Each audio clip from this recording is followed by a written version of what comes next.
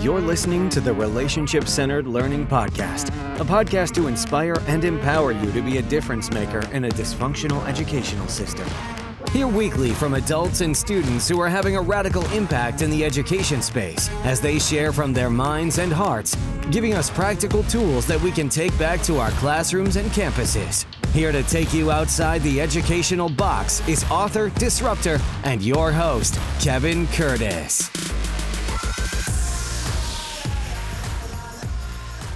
Hey everyone, welcome back to the show. Before we get started with today's episode, let me formally invite you to attend or even speak at our first RCL virtual conference to be held on July 13th and 14th of 2021. If you're interested in attending or speaking at our conference, please head over to rclfirst.com and click on the RCL conference page. Now, on today's episode, I interview Mr. Mark Medley. Mark Medley is an educator, musician, and certified specialist in restorative practices. His 16 years of service in public education include experience as a self-contained behavior teacher and a behavior interventionist. Mark currently serves as the multi-tiered system of support coordinator in Bastrop ISD, where he works diligently to integrate restorative practices into each tier. He is a firm believer in the power of restorative practices to build, sustain, and heal communities. I first met Mark at one of our certified specialists in restorative practices training in Dallas, Texas. He shared not only his passion for restorative practices, but a song he had written titled 1 Minute. That song resonated with myself and my team, and we joined forces to create a music video to bring it to life. I hope that you'll stick around at the end of the podcast to not only listen to the song, but hopefully hear the words and check out the video that will put a vision with Mark's voice. Hey, thanks for tuning in. Let's get started. Welcome to the Relationship Centered Learning Podcast, where we put relationships at the center of all learning. I am excited today to have a friend and a colleague. Hey, Mark Medley, welcome to the show, Mark. Thank you so much for having me, Kevin. I'm really excited to be here. Absolutely. Hey, Mark. So just like every episode, just like in the classroom, connections before content, we start off with the GTKY Flip 5. So I'm going to ask you 5 GTKY questions. You can flip 5 back at me, and then we'll just jump into today's episode. So simple question number 1, Mark, if you weren't going to be in education, what would you be doing? I would be making music. But just to describe that a little bit, I would be making music, but I would be doing it at home. My club days are behind me. Okay. My hitting the clubs and playing the shows are behind me, man. I would really love to just be at home with my laptop making beats for podcasts and for movies, and all that kind of stuff would be a dream for me. Awesome. I tell people if I wouldn't doing this, I would open a youth outdoor facility where they could learn hunting and fishing and just really outdoor kind of ethics and skills. I love teaching youth, but I think I would love to transfer it to the outdoors and, get on a ranch and where they can teach to fish, to hunt and all that kind of just stuff. That would be, it's so crazy. I bought a hat called Young Bucks and Does when I was in my 20s. And I was like, that's going to be my first business. And never came to fruition, but to me is if I could transition to do something like that, that's what I would want to do. That's awesome. Yeah. All right. Question number 2, simple question. Hey, I don't even think I've ever asked you this. What's your favorite color? My favorite color, I'm wearing it right now, is blue. Okay, so mine obviously is blue. Not I say that because I've talked about it, but the background's blue. My room growing up, I was at a high school that was royal blue. So my room through high school was actually painted. The walls were painted royal blue. Now I look back at it and kind of whatever. But yeah, blue for me too. Yeah, blue for some reason for me, just because I remember somebody telling me once when I was really young that when I wear blue, it brings out blue in my eyes. So I was like, oh, okay, all right, I'll rock some blue. Oh, yeah, there you go. Start. And I've heard that too. So that's another good thing to think about it. All right. Do you have a favorite number? And if you do, what's it associated with? My favorite number is 9. Okay. And so there's a couple of reasons for that. One is I just think that it's a cool number because if you take any multiple of 9, like 9 times 3 is 27, right? Uh-huh. And then you take the 2 and the 7 and add them together. Oh, that makes 9. Gotcha. And you can just keep doing that. Okay. 9 times anything, and then you can take those numbers, add them together. It's 9. And I just think that is a super cool thing. But I also, that I have like a yoga background. And so 9 is considered to be a very sacred number. And 108 is a multiple of 9. And so there's a lot of, history behind why that number is so special and meaningful. But I really like that it just keeps doing that little tricky That thing. pattern. Yeah, Yeah. that pattern. I just like patterns. But what's your Oh, favorite number? 12. So my birthday's at 12. My number in high school was at 12. 12 disciples. There's a lot of 12s. I don't Mhm. know. 12 has just been that number for me. Like you said, started with my birth date, I think, but ultimately Roger Staubach was 12 for the Cowboys. So therefore I was a quarterback. I wanted to be 12. So just, I don't know, through my life, I've just pulled that thread of 12. I don't have a pattern. It's more of just something that really has resonated with me. And again, I think it really started with my birthday. All right, question number 4. I know you travel quite a bit, so I want you to think about out of all the places you've traveled and camped and hung out, what's your favorite place? What Oh would be one of man. your top? I know it's what was one of your Okay. top ones that's come to the top? Yeah. Yeah. No. So I would have to say Bali was one of my favorite places. Now I lived in Hawaii. So I would just say Hawaii, but I lived there. That wasn't like a vacation. Like if you know, man, if I could just hop on a plane and just transport myself back to Hawaii right now, that's where I would be. But while I was living in Hawaii, I got an opportunity to travel to Bali. And it was just really amazing. The food, the culture, the nature was a great experience. Okay. Now we discovered this question last week or so, and I think Elizabeth Tennant or Moss now posted it on Facebook, and she didn't take credit for it, but I loved it so much. I'm going to throw it at you, Mark. So if there was a Mark Medley action figure, what 2 accessories would come with it? Oh, It's a great that question, is it not? I am. So first of all, yes, I'm writing that down. Totally stealing that. If there was That's a why mark, that's why I'm like that's a great question. yeah. Well, for sure, it's gonna have the little action figure is gonna come with a guitar, Right? and then I think you would have to have a microphone too. That's funny. So I said a golf club and a microphone because it's obviously for people. I'm not into musician, but I have really thoroughly enjoyed the microphone to use to connect with people during this time, and I feel like relevance. If I'm not on the podcast and I'm able to and I'm healthy, golf is it's like your yoga for you. It's therapeutic. It can be challenging, but it's so therapeutic to just be outdoors and to clear your mind and it's a very humbling sport where you can hit one shot great and then the next one you suck at it and you're just like, how did I do that one and then this one and like back to back. But yeah, so golf club and a microphone would be for me. So no, man, I wanted you to share that question because we talked about it when we were working and everybody was like, ooh, Oh yeah, yeah, that's one of those GTKY questions where like, yeah. okay, that's a really good one.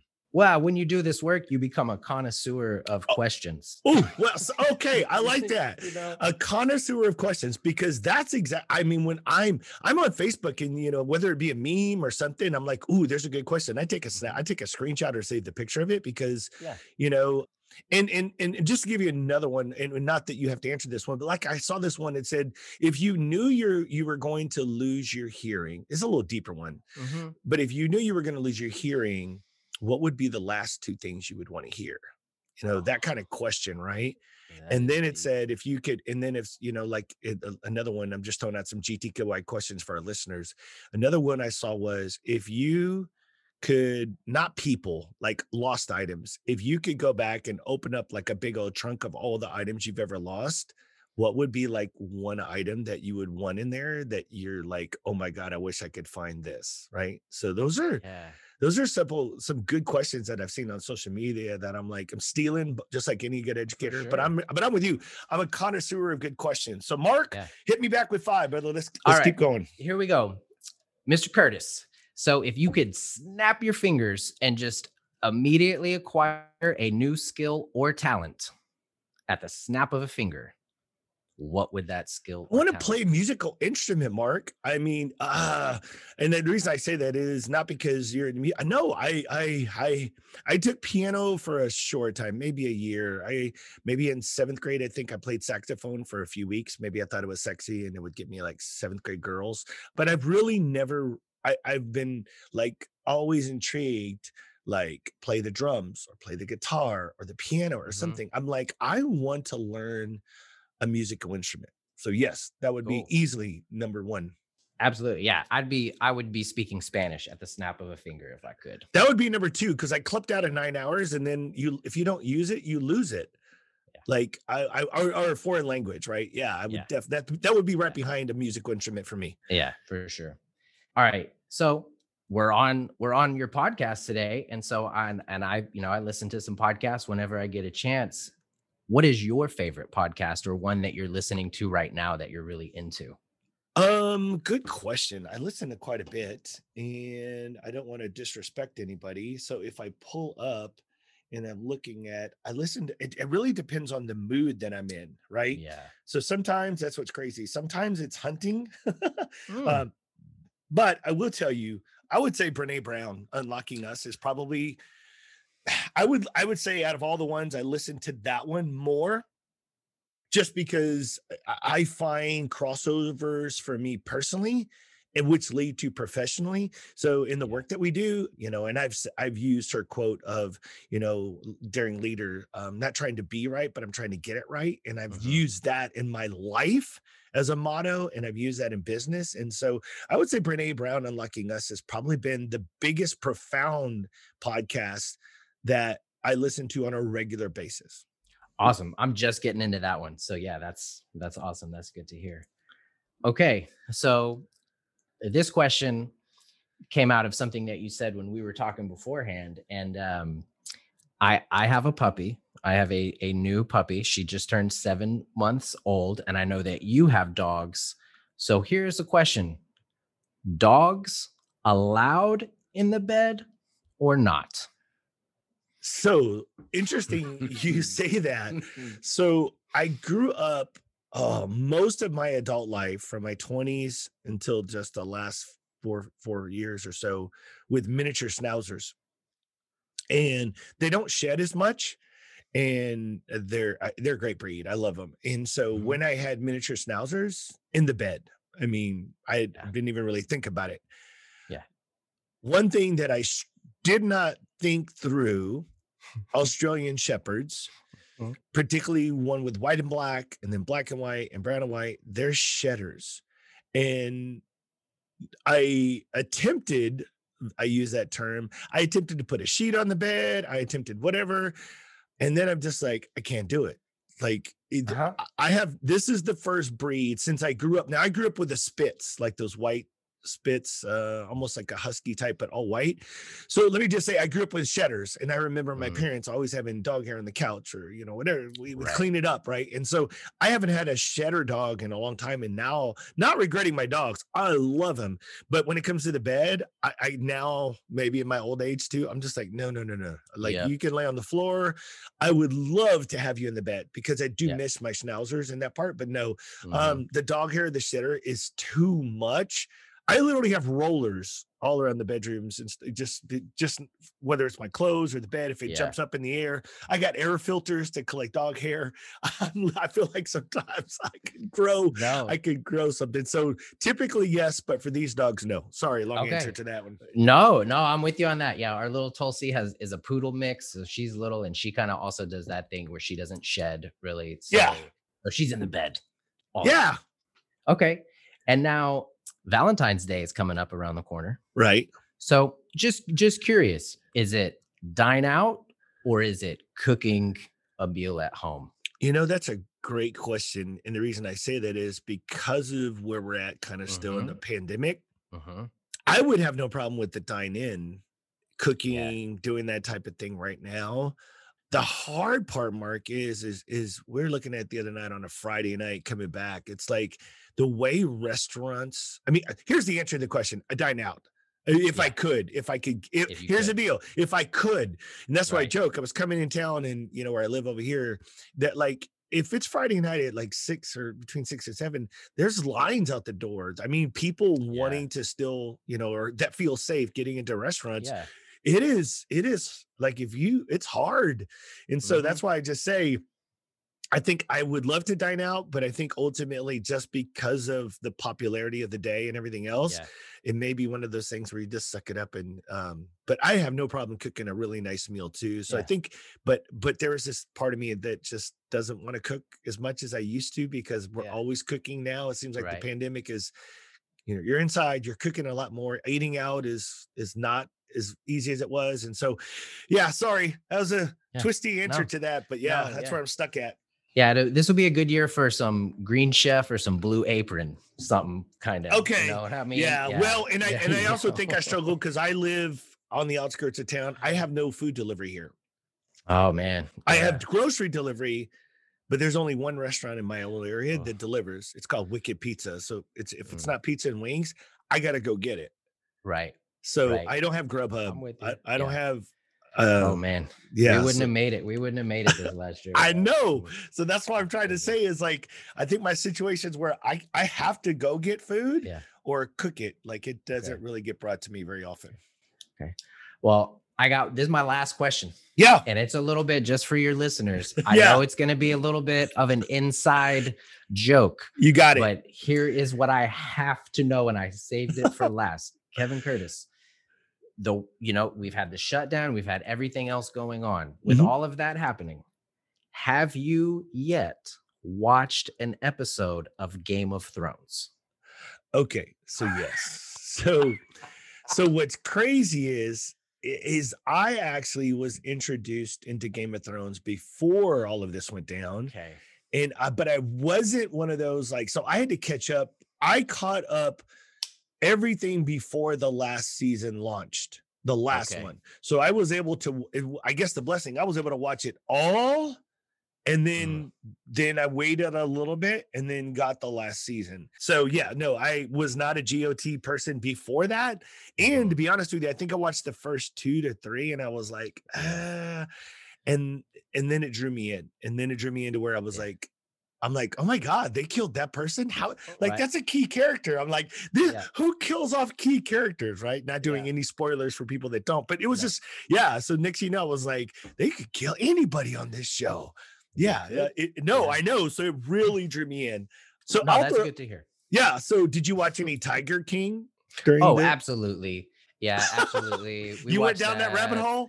We went down that rabbit hole and back out again, and can't say that I'm better off for it, but I definitely watched that. Yeah. Well, I just thought that was one of the pandemic ones that hit right about the time where everybody was Yeah. like, "What do you watch?" And everybody's like, "You gotta watch Tiger King." And then I was Tiger like, King. and then I'm like, "Did I just watch all that?" And then I'm like, "They're having a follow up special." I'm like, Yeah.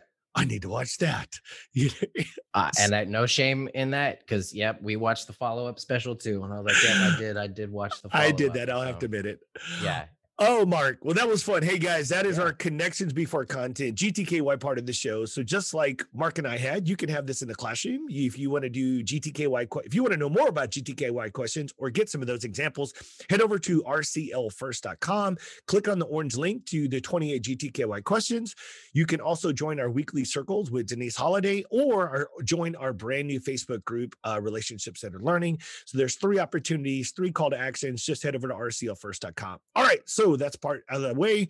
Oh, Mark, I know you know me, but let's introduce you, just a quick intro so our listeners get a quick idea of who you are and what you're doing in education today. All right. So I am the multi-tiered systems of support coordinator, the MTSS coordinator in Bastrop ISD. And Bastrop is located right outside of Austin, just about 30 miles east of Weird, is what Bastrop likes to say. Austin's got their little keep Austin weird, and Bastrop likes to say just east of Weird. Just east of Weird. Yeah. Well, Mark, I think in education, again, that's how our paths kind of collided and converged in realizing our passion for students and connections and just helping students be successful. Obviously, all pre-pandemic, and realizing that there was a lot of work to be needed, but particularly with teachers and with students. And so when you look at MTSS and you look at all the things, for some of us that don't understand MTSS, I mean, you have a lot that when I hear that, I see or experience looking at, you have a lot on your plate. Would you agree with kind of that when you look at multi-tier systems I support? would agree with that. I would definitely agree with that. So you don't, what all do you kind of support, just to give an idea for our listeners? Yeah, I love this question. And so, and I can actually, I could share this with you at a later time, Kevin, because we use a graphic, a visual Okay. of, we call it our MTSS umbrella. Okay. And so definitely within that, we have the tiers, but we like to also conceptualize it as an umbrella. And on that umbrella, we start with, at the very top of it, we start with everything that's going to come after it needs to be trauma informed. So Okay. we start with that understanding that trauma has an impact on a large number of the students that we're working with in our district. And then within our umbrella, each piece of it is social emotional learning. So I have a hand in that in the district. It also includes PBIS, so positive behavior interventions and supports. It also includes RTI, so academic and behavior response to intervention. And then the last thing, last but certainly not least on our umbrella, is restorative practices. Gotcha. So, so when you got those things, what you're saying is, but we enter all of those arenas with a leading mindset of understanding trauma informed, a trauma informed brain to look into those areas as you go through them. So you pull trauma through them. So do you feel, and I'm sure I shouldn't even ask it that way. How have you experienced, or how has the pandemic allowed you to, has it really brought trauma more to the forefront than it was prior to the pandemic in those areas? I mean, are you seeing more? You already knew it. That's not, sorry, guess. That's what I'm trying to say. You already knew trauma was at the forefront of a lot of these areas, but I don't want to make the assumption. But what are some examples of, or how are you seeing trauma really coming more and being impactful now based on the pandemic than it was prior to the pandemic? Yeah, so I think one of the things that stands out to me is that we now have this experience where a lot of the educators and the leaders that I'm working with, we have this understanding that we are now experiencing together a collective trauma. Okay. So it has brought it more to the forefront. And what I have found is that because people have this new understanding of what trauma is, because really they're experiencing it for themselves, they are in their homes with students who couldn't go to school for a time, or who might not be able to go to school now, and they're seeing these effects more firsthand. So there is a increased level of understanding and an increased level of receptivity to strategies that can help create safe spaces in our classrooms, coming from that trauma informed perspective. Gotcha. Well, and I think to kind of put it in my verbiage, that's when through some of the podcasts, what I've said is okay, and let's just use my lane: relationships, connections, restorative practices, right? We understand how they all kind of shape each other, because as you said, it's kind of a Venn diagram, PBIS, because we've worked with districts that have PBIS, and we're like, how does PBIS and restorative work together hand in hand? How does social emotional learning and restorative practice? So they all kind of work as in conjunction with each other, but the overall frame around it, not using it as trauma. What if we, for my purposes, just framed it around relationships and connections for a second? Hence the Relationship Centered Learning podcast, right? So if we look at it with an RCL lens, what I'm experiencing by conversations more than being in schools, because we're not really allowed to physically be in schools, is I'm hearing, as you said, okay, relationships were very difficult to get to the forefront or to the center because of all the other things that were in the way. The pandemic has kind of cleared a path, right? It wasn't a pretty path. It came in and it's cleared this path. And I like the words that you use. Now I feel like there are an increased group of educators that are now more receptive to one, the value of relationships and connections, and two, as you mentioned, strategies to be able to support that. So when I say it that way, are you also seeing that or experiencing kind of that same parallel vision or experience of what you with absolutely. That's definitely been my experience, especially starting off this school year in this position. So one of the things that I was asked for, and it was kind of, my first experience of people really, really asking me, so what is the plan for SEL when we start school this year? And just to kind of give you some context and just a little bit of a frame of reference, in Bastrop, we started our first 2 weeks of school were completely virtual.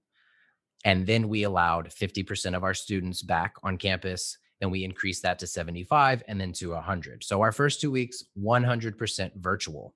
But what they allowed me to develop and what we had available to every teacher was basically a relationship toolkit. We called it SEL for the first 14, but Kevin, basically what it was, similar to what you and I did with GTKY at the top of this podcast. It was a question every day provided to the teachers, just a simple icebreaker question.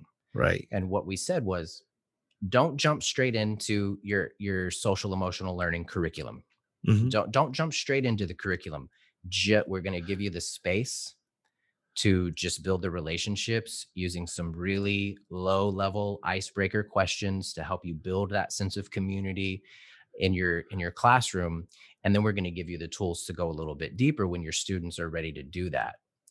And I will tell you that one of the things that really just touched me and spoke to me was our communications department went out during those first 2 weeks, and they captured some videos of teachers sitting alone in their classrooms, teaching from, their laptops for the first time. For many of them, this was like, obviously we did it last spring, but this was the start of the year. It's the first time people have really experienced a start to the school year this way.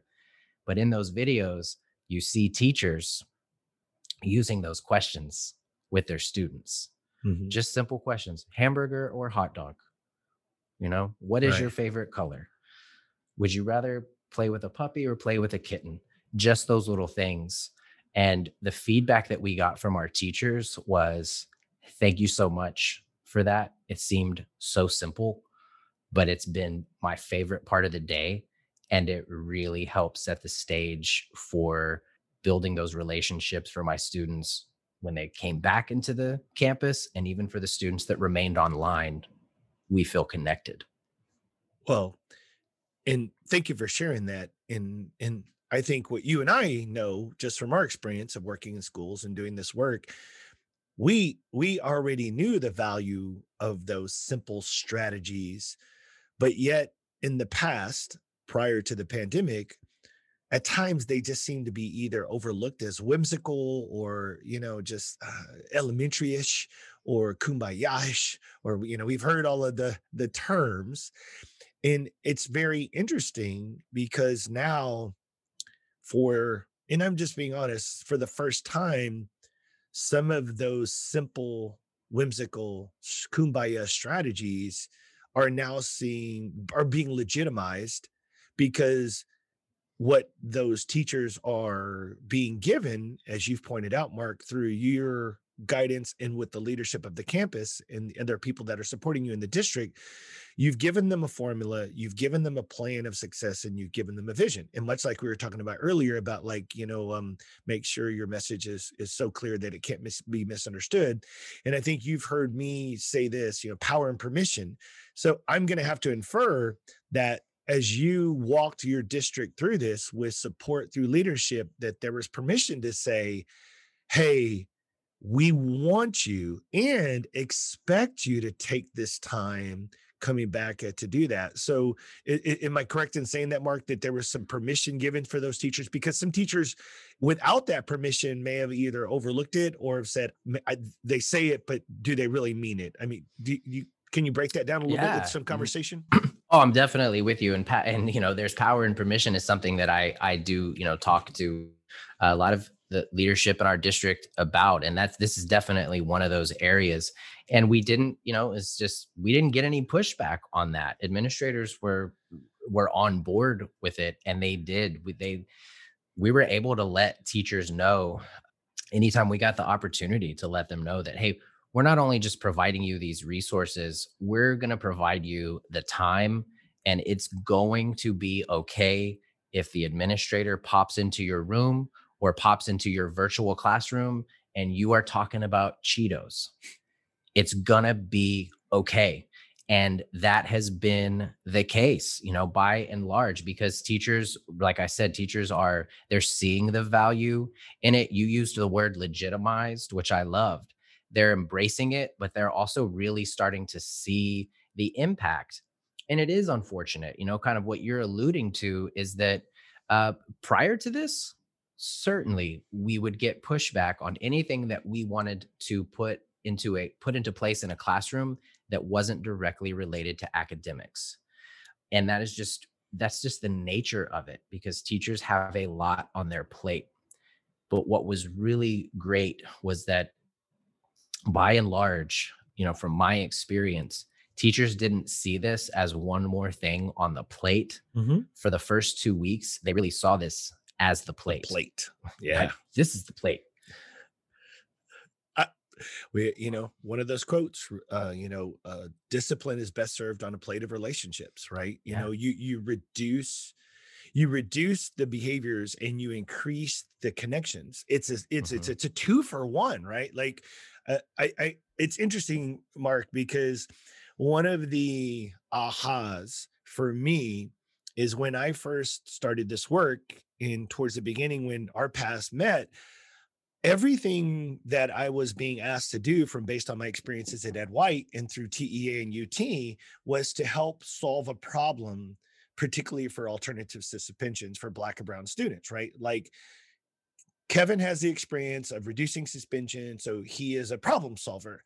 And so at the beginning of this career, I call it, leaving education and getting into space, it was, if you call me, I'm your Ghostbusters, right? Like, I'm your alternatives to suspension guy. I'm going to help you there.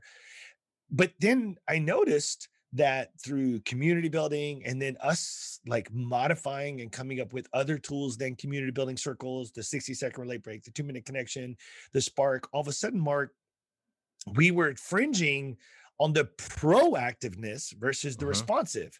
And then I can't analyze and go back on a graph to where it shifted, but I had reached out. I had made a reflection at one of our meetings one time, and I asked Sarah, and for people who don't know, Sarah's a teacher who now works with us, that is our assistant. She's like the central hub, and she books all of our trainings now.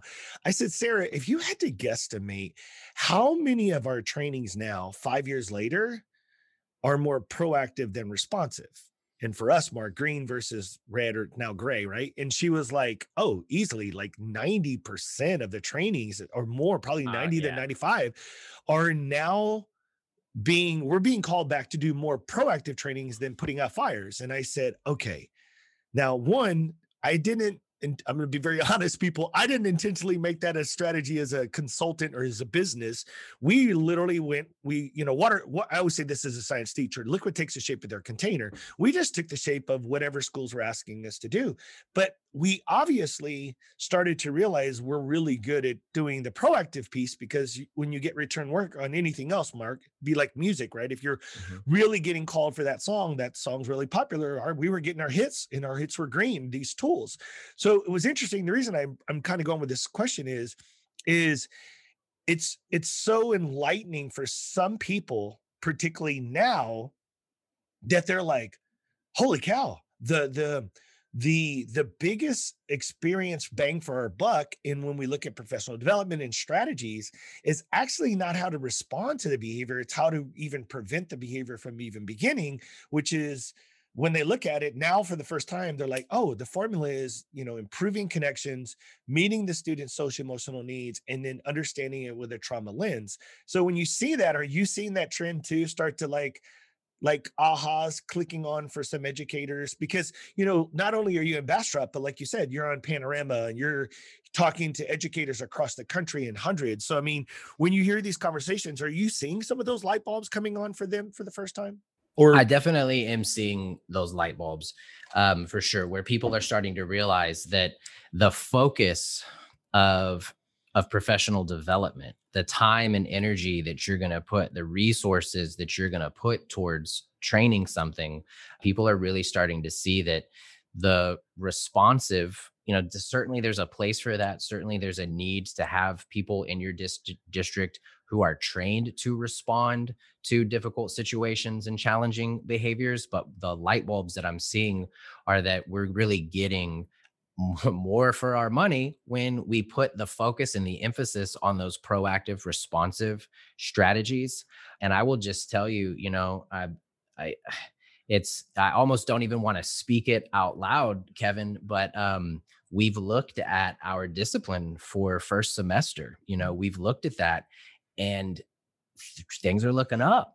Like, I definitely don't want to speak too soon. Like I said, you know how you like don't want to utter that in I'm January. knocking. There's no knock. Yes. I'm knocking on wood. I got you. It's almost February, and so it's like, okay, let's hold on. But we have looked at some things, and we've, of course, we've factored in the pandemic and the number of students who are on campus versus off of the campus. But what we really are starting to see is, wow, when we shift our focus and really be intentional about giving teachers the training and the tools to build these relationships, we're seeing an impact in the classroom that has an impact on the front office because there's less kids in there for referrals. And I think that is, something that I want to kind of just come back to really quick, is that the training for the teachers and the tools for the teachers, because relationships is something people take for granted, that everyone just has the skills to build relationships. Oh, amen. And it's not, it is certain there's a lot to it. I mean, I'll tell you, I'm coming up on my 42nd birthday, and I'm still learning a lot about building relationships, maintaining relationships, and it does not come naturally to people. And so we owe it to our teachers that if they struggle in that area, we provide them with some professional development and some really simple tools. So that's what, that's why I love what any DRP does. The tools are simple, they're streamlined, it's easy to use. And so that's what I gave teachers, at the beginning of this year, was just, when I say light icebreaker questions, that's what we're talking about. One GTKY question a day. Right. Let's just start there. But they needed it. They needed the tool, and they needed to know how to do it. So. Yeah. No, I as I reflect too and start to grow, and again, I'm going to give you a couple of highlights because I know you haven't really been able to listen to a lot of these podcasts. So some of the nuggets that I've been able to pull, Mark, that you and I have not been able to share, I'll just share on the air again for people to hear. So in the first episode, Joe Beckman talks about, and he was our keynote in one of the keynotes at the live person conference. He had just said kind of what you had just alluded to. He said, Kevin, you realize like not everybody is comfortable.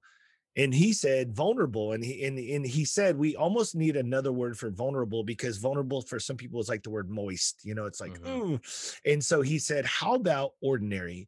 And I said, okay. And he said, well, so Kevin, some teachers are not comfortable being ordinary because they either, one, that's just not how, it's not in their DNA. Two, they came into education not being taught how to be ordinary. It wasn't modeled for them. So as you mentioned, and he said, and then with the pressures of education put on teachers in general and leaders, he said, sometimes we're pushed to be so extraordinary that we forget it's when we're ordinary when we make the strongest connections. And then there's another gentleman I just had and him on the podcast. He doesn't release until March also, but Dave Stewart Jr. And Dave Stewart Jr., if you check him out, Mark, he's a high school teacher. And it's just Dave Stewart Jr.com. He blogs and does some things, Mark, but give him a shout out. But he says, I was listening to him on the Cult of Pedagogy podcast, and he talks about MGCs, moments of genuine connection. So when I heard him talking about it, what he is, an MGC is what we're trying to get when we cross connect, right, with kids. But what was enlightening when I brought him on the podcast is he's more focused on the MGC between him and the student. And I think what light bulb came on for him is when on our cross connect model, what about student to student and then student to you? And I think that was it opened his brain to understand there's the MGC concept, moments of genuine connection, can be expanded beyond just Yeah. me and the student. But he tracks it, Mark. He takes his roster of 150 kids and he says, okay, who can I use a GTKY question today on a before class personal whatever, and then he tracks that so that he makes as many MGCs virtually or personally with his kids. The reason I say this, Mark, is because when we look at how to be ordinary, go back full circle to Joe Beckman. He said this, and check this out. He said he teaches this strategy. We talk about strategies for teachers, and it's an acronym FORD, FORD, like the vehicle. So, oh, did you hear this one, or did I share this one with you? I'm sorry if I did, but No. he says, get your teachers to either talk about their family, occupation, recreation, or dream. And so when he said forward, I'm like, oh my God, that is a brilliant way as a simple strategy, because some people say, oh, do a visual board or like a PowerPoint of yourself, and they're still not comfortable, right? So as you mentioned, you could simply say, hey, teachers, today I want you to start off with class not being extraordinary yet. I want you to be ordinary. And during the ordinary moment of genuine connection, during our MGC, you see how the vocabulary is kind of fitting. Yeah. We want to accomplish an MGC at the beginning of class. And today your MGC is your task, your strategy is to share something either about your family, occupation, or recreation, or a dream, right? So when we give them, as you said, teachers they just want to be told what to do. So when I talk about it and you see if this mirrors what you did, you gave them strategies, you gave them the tool. When I put all that in a framework, what are your thoughts about that ordinary versus extraordinary MGCs? I see it. To me, it follows kind of the path that you gave Bastrop and the teachers, kind of a plan of success. Would you agree, or how do you feel it shapes? Absolutely. Yeah, I mean, I think what stands out to me when we talk about extraordinary versus ordinary, what comes to mind for me, Kevin, is how much I saw our teachers really pushing themselves and being very, very hard on themselves to be extraordinary. And Amen. so, yes, and no, because no one was really asking them to do that. And that's the thing with great teachers, is that you don't have to ask them to do that. They're just gonna do it. But what they needed was that permission, again, just the power of permission to just say, hey, guys, your best today is going to be good enough. And it is those ordinary moments of genuine connection that you make with your students.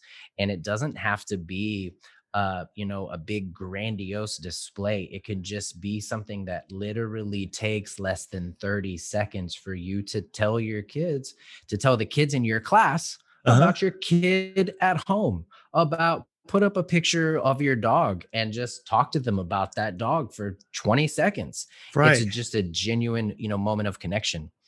And really, Kevin, as you were talking to me about it, this memory popped into my mind. And just for your listeners who don't know, so I still consider myself to be part of the NEDRP family. Absolutely. There was a moment where I was getting to do a lot of work with you guys and do a lot of traveling with you guys in my slightly younger days when I could do all that traveling.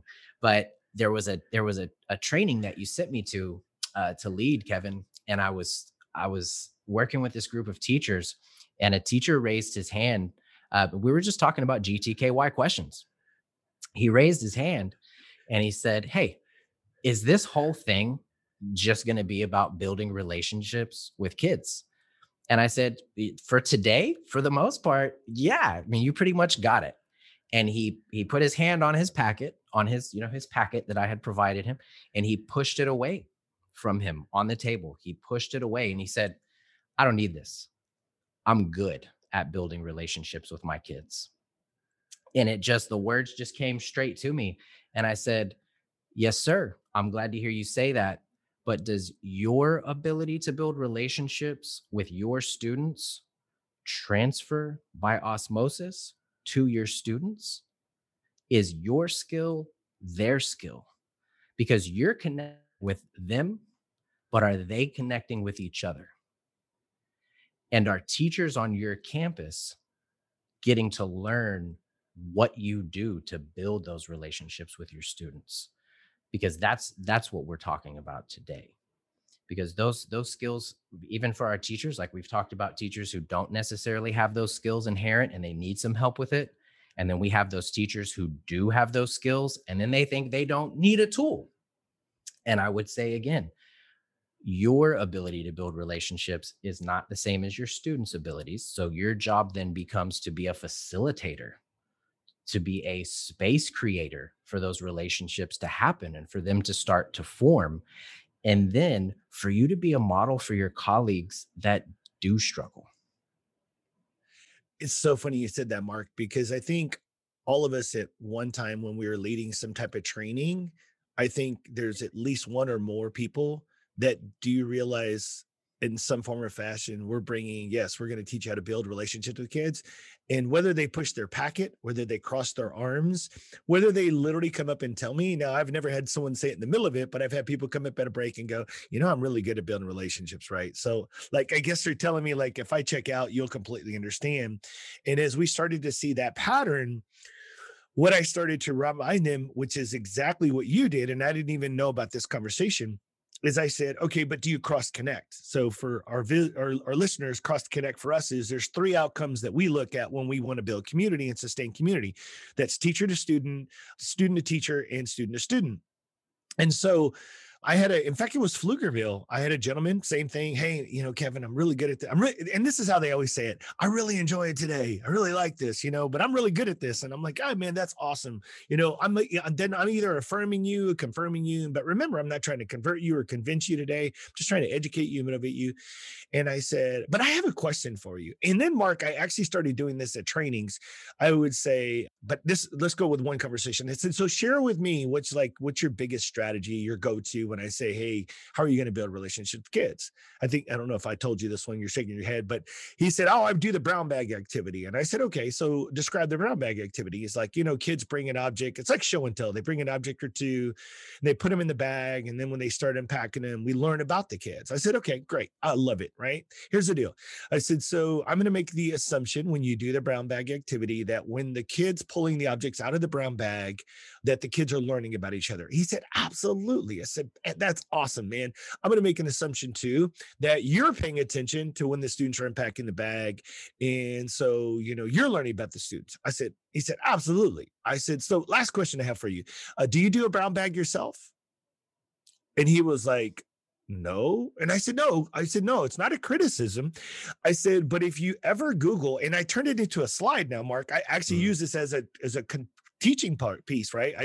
I show a big X and I'm like, 90% of the teachers that do the brown bag activity, when I ask them, don't do a brown bag because the brown bag activity doesn't explicitly tell you as an educator directly to do a brown bag. Now, if you're in that teacher in the mindset that you're like, why wouldn't I do a brown bag? I'm part of the community. You're thinking a little bit different. And you are those people that are probably in the cream of, I call them the 10 to 15%ers, right?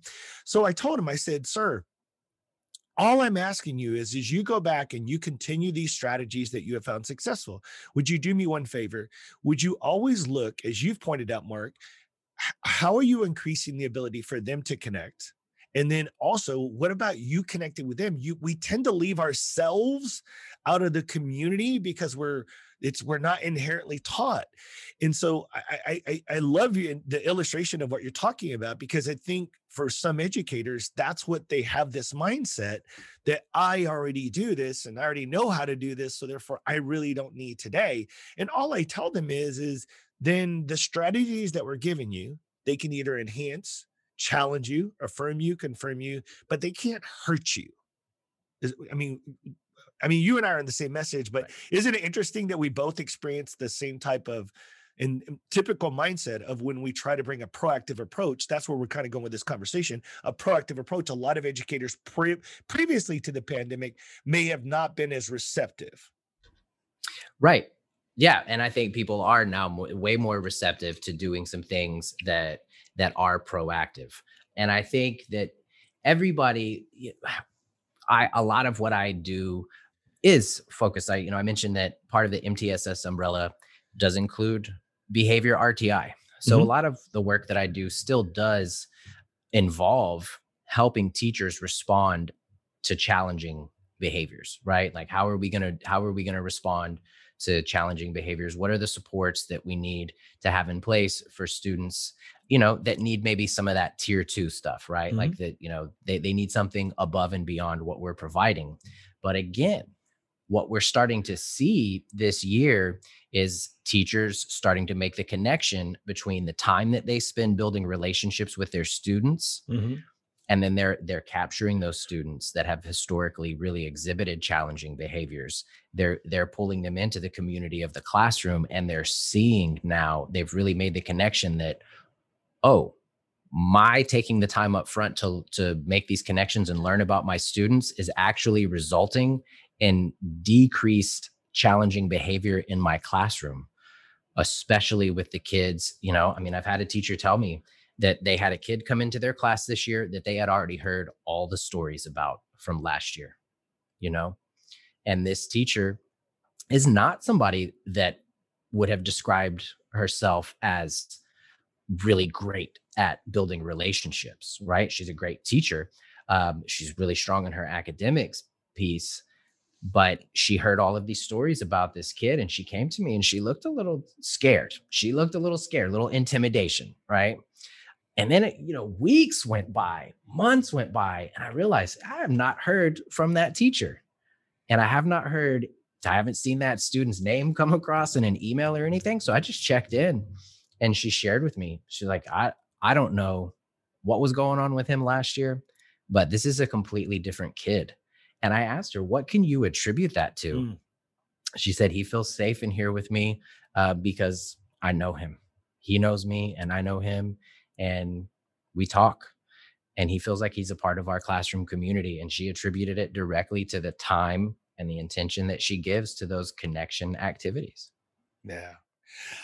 Mark, I mean, for you and I, the light bulb is at least clicked on, and which led you back into the district. Because I think one of the things you shared with me is you're like, Kevin, like, I have this great opportunity to take the trainings and leading and coaching and understanding what it's been like in other districts across the country. And then now I have an opportunity in my Austin, in the Austin weird community to go back and really help a school district shape what this could potentially look like. I mean, I think it's a fantastic platform that you jumped into.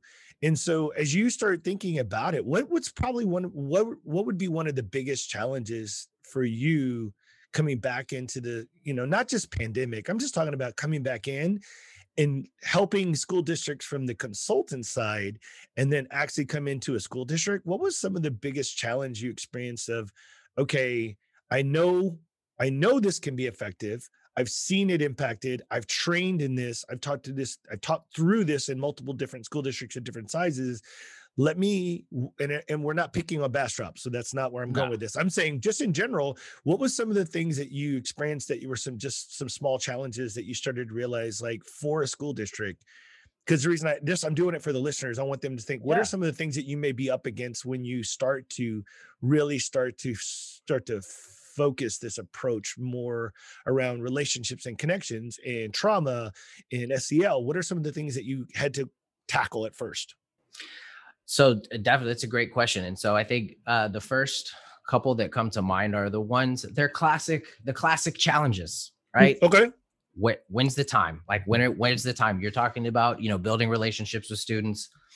When are we going to have time to do that? Because I also have all of these teaks that I need to get through. Okay. Right? So we got time. So how did you help as a strategy shape time differently for your district?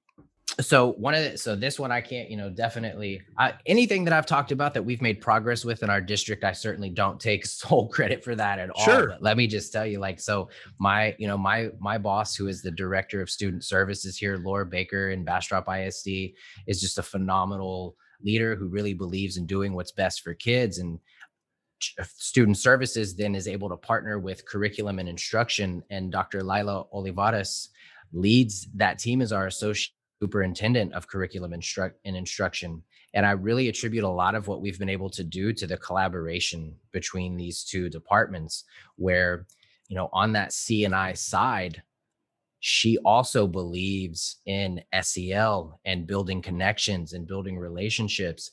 And so when I, when I came to my director and we, we come into this collaboration and I say, hey, can we get 15 minutes every day on the master schedule at every elementary campus at the same time every single day, right after breakfast, but before we go to academics? Can we have 15 minutes for SEL and relationship centered learning? Can we have that? And it was gigantic. It was huge. And teachers, that's what teachers were asking for. So I didn't come up with that on my own. I asked teachers, what do you want? And that's what they wanted. That's what we advocated for. There you go. And they're so grateful to have that. Were you able to help? And I'm asking, I'm not trying to put you on the spot. Were you able to help anything with the secondary schedule to try to either incorporate or implement at that more difficult, less fertile, time consuming one? Not that elementary is not. No. And we were able to. No, it is a little bit of a different animal. And so just to, like, at our elementary campus, we have 15 minutes every day built into the master schedule. On our secondary campuses, we have time built in for SEL every week. And so we're more on like an advisory kind of schedule, with people, homeroom advisory kind of thing that happens once a day. So that starts the day, at most campuses. And so one of those each week is dedicated to social emotional learning. Okay. And so we definitely have that built into the schedule. It's less frequent than what you have at the elementary.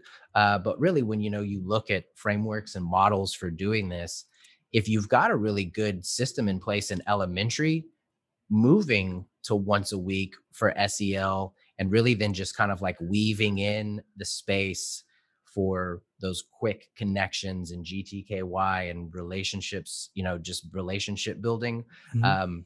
It's ample. It's been really productive. So now we've got time for SEL from pre-K to grade 12.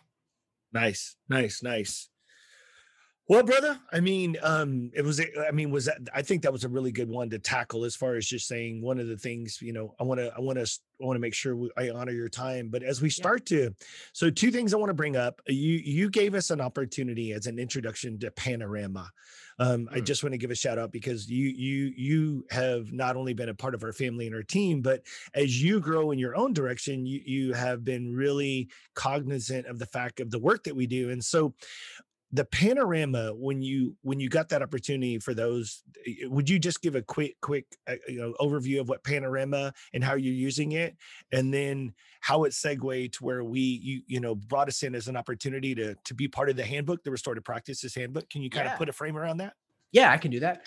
So Panorama, it's panoramaed.com, I believe is their website, panoramaed.com. And so what they do is they're a survey platform, and we partner with them for the past couple of years to do our SEL surveys. So our students are surveyed and our teachers are surveyed. Okay. Students get surveyed on what their perception is of their own skills with social emotional learning.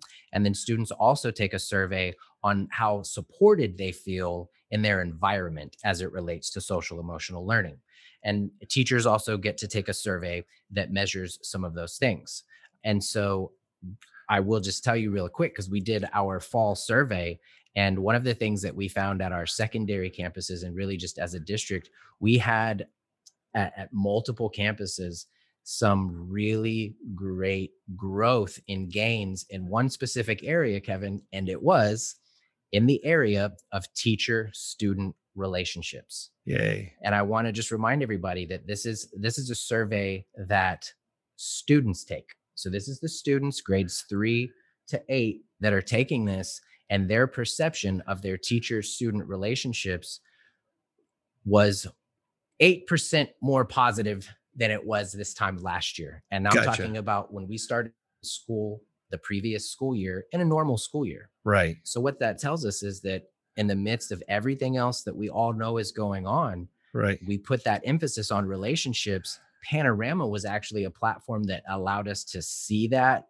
right in data. Like, we got the data to demonstrate hey, we're on the right track with this. Right. So Panorama has really been great, a partner for our district. Right. And I got an opportunity to be in one of their webinars, and they wanted to touch a little bit on, that we were talking about MTSS, and we talked a little bit about restorative practices. And somebody asked about one of the things we were doing, and one of the things that we are just getting off the ground this year is reentry circles. Mm-hmm. And so that's a tool that I picked up from NEDRP, very specific to how do we help a student transition from a DAP, like from a disciplinary and exclusionary discipline placement off of their home campus. How do we help them transition back to their home campus? So it's a tool that NEDRP provides, and we've got that going on this year. I think we're up to maybe almost 20 now, even with the pandemic and everything else going on. So I shared that with Panorama, and they were like, we need to know more about that tool. Well, and that's when you brought it to our attention that they were creating a restorative practices handbook, right? So let's give a shout out to the handbook, because I want to make sure we put a link into it for the handbook, because we're just a part of it. But that's what was really impressive, that not only do they collect the data, but then they were putting out this handbook that you brought to our attention that they allowed us to be a part of. So just a quick shout out to the handbook, Mark. Yeah, for sure. And I know it's a free download, and I'm sure, if you can give people the link to that. I'll put the link in the show notes in that, but you don't have to be a member of Panorama. You don't have to be a district that partners with them. This is a free resource. And one of the tools, I think it's got 5 restorative practices tools in it. And one of them is reentry circles. So if that's something that speaks to your district, or a resource that your district could use, I definitely would check that out. Awesome. All right, Mark. So as we wind down, I go back to the first time that I met you, one of our 3-day trainings in the Dallas-Fort Worth area, if I'm not mistaken, right? You're sitting up in there in those little bleachers, and then we make a personal connection. We actually, as a group, I call it a restorative reality house. We were doing so much training in Dallas-Fort Worth there. I rented a house right down from Irving, right by the stadium. We could walk to the baseball stadium or the football stadium, and a lot of us were staying in this house. And I remember you sent me the link to the song 1 Minute.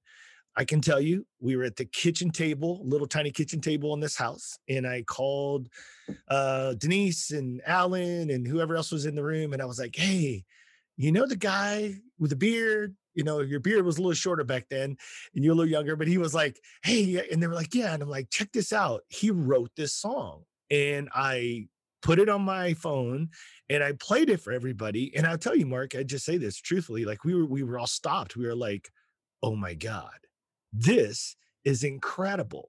Like, and then I remember coming back the next day and I was like, hey, like, I don't know who you are, man, I want to get to know you. That was fantastic. And then do you remember I played it at the training that next day, right? And then from that point forward, it became really almost like an anthem for us. You performed it live at our first conference. We collaborated and put a video out there. And so I know as we wrap up the show, I just want to say in a few minutes, like, what was your thought process? Because I know I want to be able to hear them, but I mean, just quickly wrap your brain around where that song came from and what it meant to you. And because it was powerful for us, and I know for our followers, the people have heard it, have loved it. So talk a little bit about that song for us. Yeah, I was working in Bastrop ISD as a behavior interventionist, and anybody who's from the behavior has a behavior background, that's a challenging job. And I'm also a musician and have been since I was very young. And so music is just something that I always do. And sometimes I will listen, I'll make a beat and I'll just put it on maybe while I'm in the truck or something, driving between campuses, just to, start thinking of maybe some lyrics. And this one particular day, the first couple of lines of that song just hit me like a lightning bolt. His cup was full before he got to school. And I had a one particular student in my mind. But from there, that the first verse of that song is really, it's an amalgamation of every student that I ever worked with. It is an amalgamation of friends that I had in school who were not treated so kindly by their peers or their teachers, all of these kids came into my mind. And so I really wrote that first verse. If you listen to the song, it's really for the student. And then the chorus is, just 1 minute, just give a kid a smile for 1 minute, and it can be the game changer for them. And I will tell you, Kevin, I sat on that first verse for so long. I didn't have a second verse. I didn't know what the second verse was going to be. Right. And I just, it's kind of just sat there on the shelf, wasn't really doing anything with it. And I was trying to write a second verse again for the student, and it hit me again like a lightning bolt. That second verse needs to be for the teacher. Okay.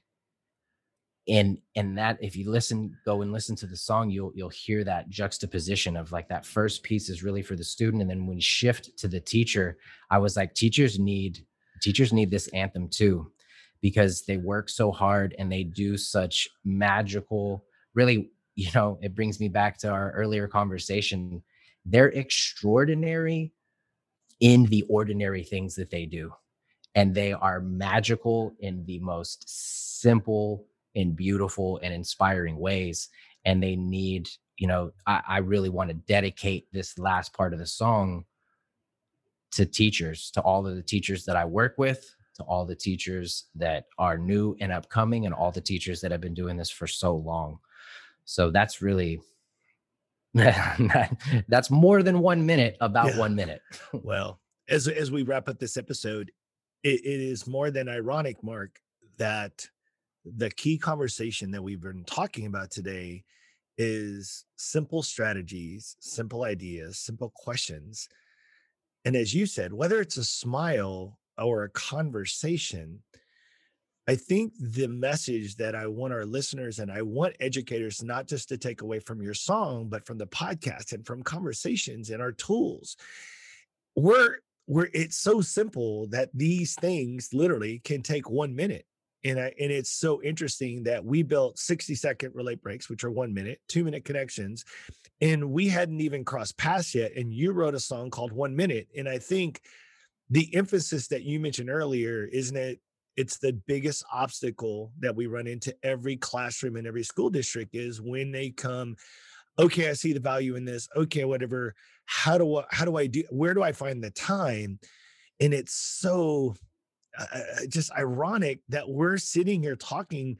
The time is not an exorbitant amount. It literally can happen in one conversation, in 1 minute. And by listening to the song, I'm hoping that our listeners today will take just a few minutes to listen to the song and to realize that it is really an anthem of what we're preaching and teaching, that these connections and relationships and meeting students' social emotional needs and understanding that we all are experiencing, particularly in this pandemic, some type of trauma, and that we all need to support each other. Mm-hmm. So, Mark, man, hey, first of all, I know your time is valuable. I know you got to get ready to go, but listen, man, I want to just thank you, because I think one of the things that I've really, as you said, as older, we get a little bit more mature. I think some of the things that I've appreciated are those relationships, and relationships with people like you, people that we've met, people. And what I've realized is I am a better person today because I've come across people like you. Like you have left a part of your DNA in me that has made me see things different. You've allowed me to experience not just this song, but your mindset. You've allowed me to see through Mark Medley's lens, and people's POVs are what, once you can experience another person's POV and do it personally, in other words, genuinely step in their shoes and really start to understand them, it should be life-changing. Like, you should be changing lenses and seeing things. And to me, that's what I want to thank you for, personally and professionally, man, just for being an impact on my life and continuing to being an impact in education. I am so glad that you made the move that you needed to move so that you could get into a district and make a difference. Because I tell you, Mark, sometimes I'll tell you, as much as I love what I do miss that central grounding and anchoring of understanding are we making a difference? Because I feel sometimes we're hovering above it. And I'm so proud to know that we have somebody that is our family member and that believes in what we do and is taking that seed in our home state right around Austin and really helping that district grow in the areas of social emotional learning, trauma-informed practices, and relationships, and PBS. All the things are in there. And as MTSS continues to grow, I just think that I'm really proud to know that Bastrop's got a great person to support that mindset. Oh, wow. Man, I am going to just download your podcast. And whenever I'm feeling down, I'm going to take everything you just said, and that's going to be like, put it on first thing in the morning. Because wow, Kevin, that really means so much coming from you, a leader, an educator that I respect so much. So I really appreciate those words, and I'm absorbing all of them right now.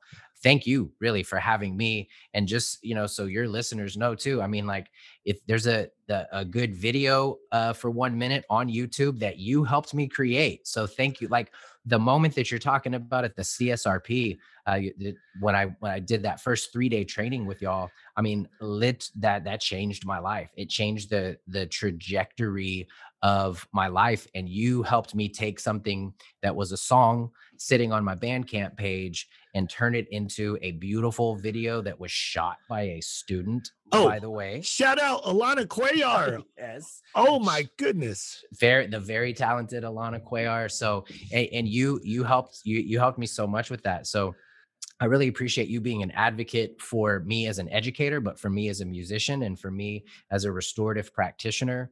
So yeah, and I'm as we sit here today, I am just so excited to see what's gonna be our conversation when we talk again in a month, in 3 months, in 6 months, in a year. And I mean, as we're doing this work, and I feel you, because I have those doubts sometimes too. And everybody does, it's just very human for us to doubt sometimes, but have no doubt that you are making an impact, and this work is creating a ripple effect that is just going to keep going and going and reverberating and echoing. It's just you and your whole team and everybody on it. So I'm really happy to be a part of it. Absolutely, brother. Well, hey man, before I get any more emotional, I miss you like crazy, but I love you, but I want to honor your time. But hey, so what I'm going to do for our listeners is we're going to sign out, and we're going to leave you listening to the song 1 minute. So you can download this on iTunes, correct, Mark? Yeah, you can. My Bandcamp page is markmedley.bandcamp.com. You can download it there, but I will just tell you, name a music platform and it's there. It's on iTunes, on Spotify, whichever one somebody uses, I can pretty much guarantee that they can find it on there. Yeah. And the video for 1 minute is on YouTube, and it is on our website also. So you can head over to netrp.com and you can be able to see the video there also. But hey, Mark, it has been a pleasure catching up with you. I'm so glad we were able to make this happen for our listeners. I think you got a chance to connect with a major impactor in education and just a great human being. So for our listeners, hey, thanks for tuning in. We'll connect with you next time. Hey, thanks for staying after the episode. Here is the song 1 minute by Mark Medley.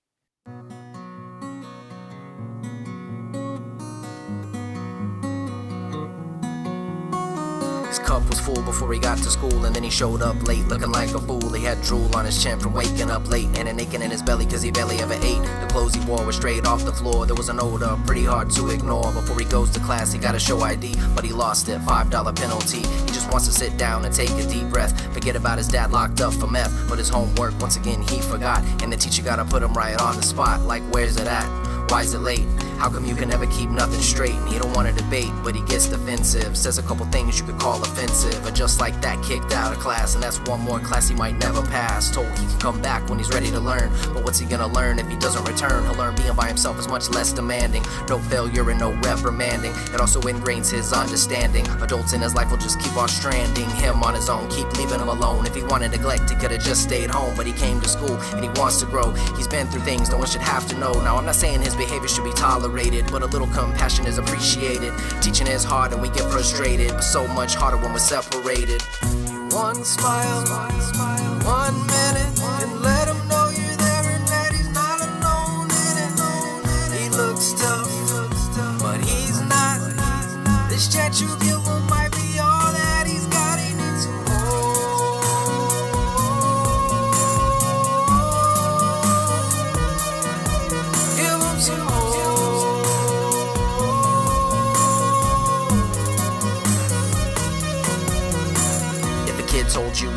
plus 2 was like 25. What would you do? Probably teach, reteach, and then teach again. But if the kid talks back, then the lesson ends. We send them home, 3-day suspension. Call it discipline, but it lacks dimension. Completely ineffective in the way of prevention. Provides no process for ascension. Dissension, reinforced daily basis. Detention, administered, stuck in stasis. Think if we ministered true solutions, what would that do to our evolution? Restorative practice, revolution. Healing what hurts, purify the pollution. Some like to say that the system's broken. That doesn't really help with no suggestions spoken. There's people working hard from the inside out that the media never says much about. They report the mess and never the success, because people doing well doesn't sell much press. They stress the kid that got incarcerated, but not the at-risk that graduated. They never show his mom's face so elated, cause the news is negatively saturated. So teachers try to stay positive, learn to let it go and then to forgive. There's quite a few kids that are counting on you, and there's so many sides to the job you do. You're an innovator, a co-creator, a mentor and a collaborator. Your classroom's a magical incubator, giving nourishment and there's nothing greater. One smile, one minute, and let him know you're there and that he's not alone in it. He looks tough, but he's not. This chance you give him might be all that he's got. He needs some hope.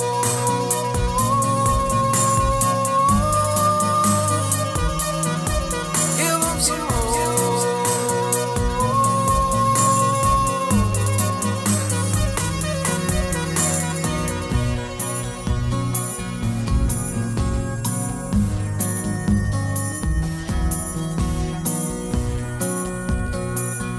John Steinbeck once said that I have come to believe that a great teacher is a great artist, and that there are as few as there are any other great artists. Teaching might even be the greatest of the arts, since the medium is the human mind and spirit. What kind of artist do you want to be?